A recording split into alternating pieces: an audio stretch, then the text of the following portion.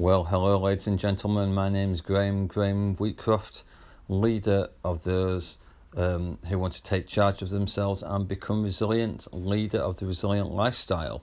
So, today I went out to train and it began to rain, but there is no shame.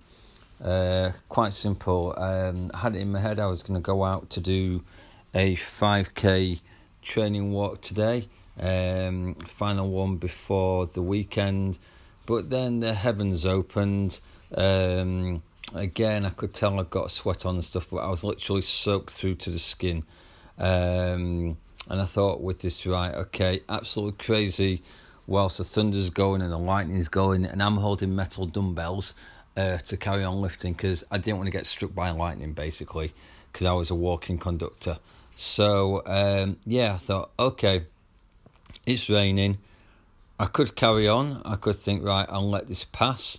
But as you all know, got the family at home, Lisa and our newborn Amelia. And I thought, no, right, be sensible and get home. This has happened for a reason, because I'm also been told to rest because couple of difficult nights as well, sleeping. Those of you that are parents will know what it's like when you've got newborns and stuff. So so here we go. The challenge, the challenge was this. I thought, right, I'll go out and train. The possibility was that I could have gone out and done the 5k, but it began to rain. So I thought, come home, don't have any shame in only doing a 15-minute training session, because I got back and it's given me an opportunity to spend time with my family.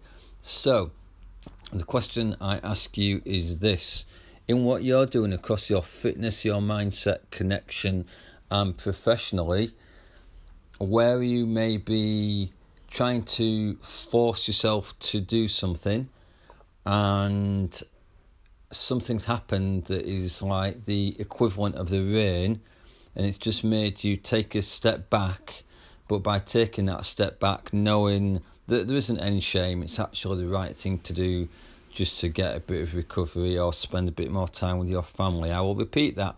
So where you've maybe set out to do something across your fitness, your mindset, your connection and your profession, have you found that the heavens have suddenly opened, the thunderstorms come, and it's meant you've had to just cut your plans a bit short so you can rest? Okay, answer that question, write it down in your journal, discuss it with someone.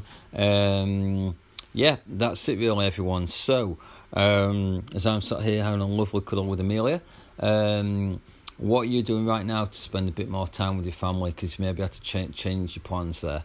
So, that's me done, and ciao for now. You can find a little bit more if you go on Facebook, if you type in Resilient Lifestyle Community. Okay, that's it for now. Ciao for now. Have a great day, and I look forward to doing the next podcast soon.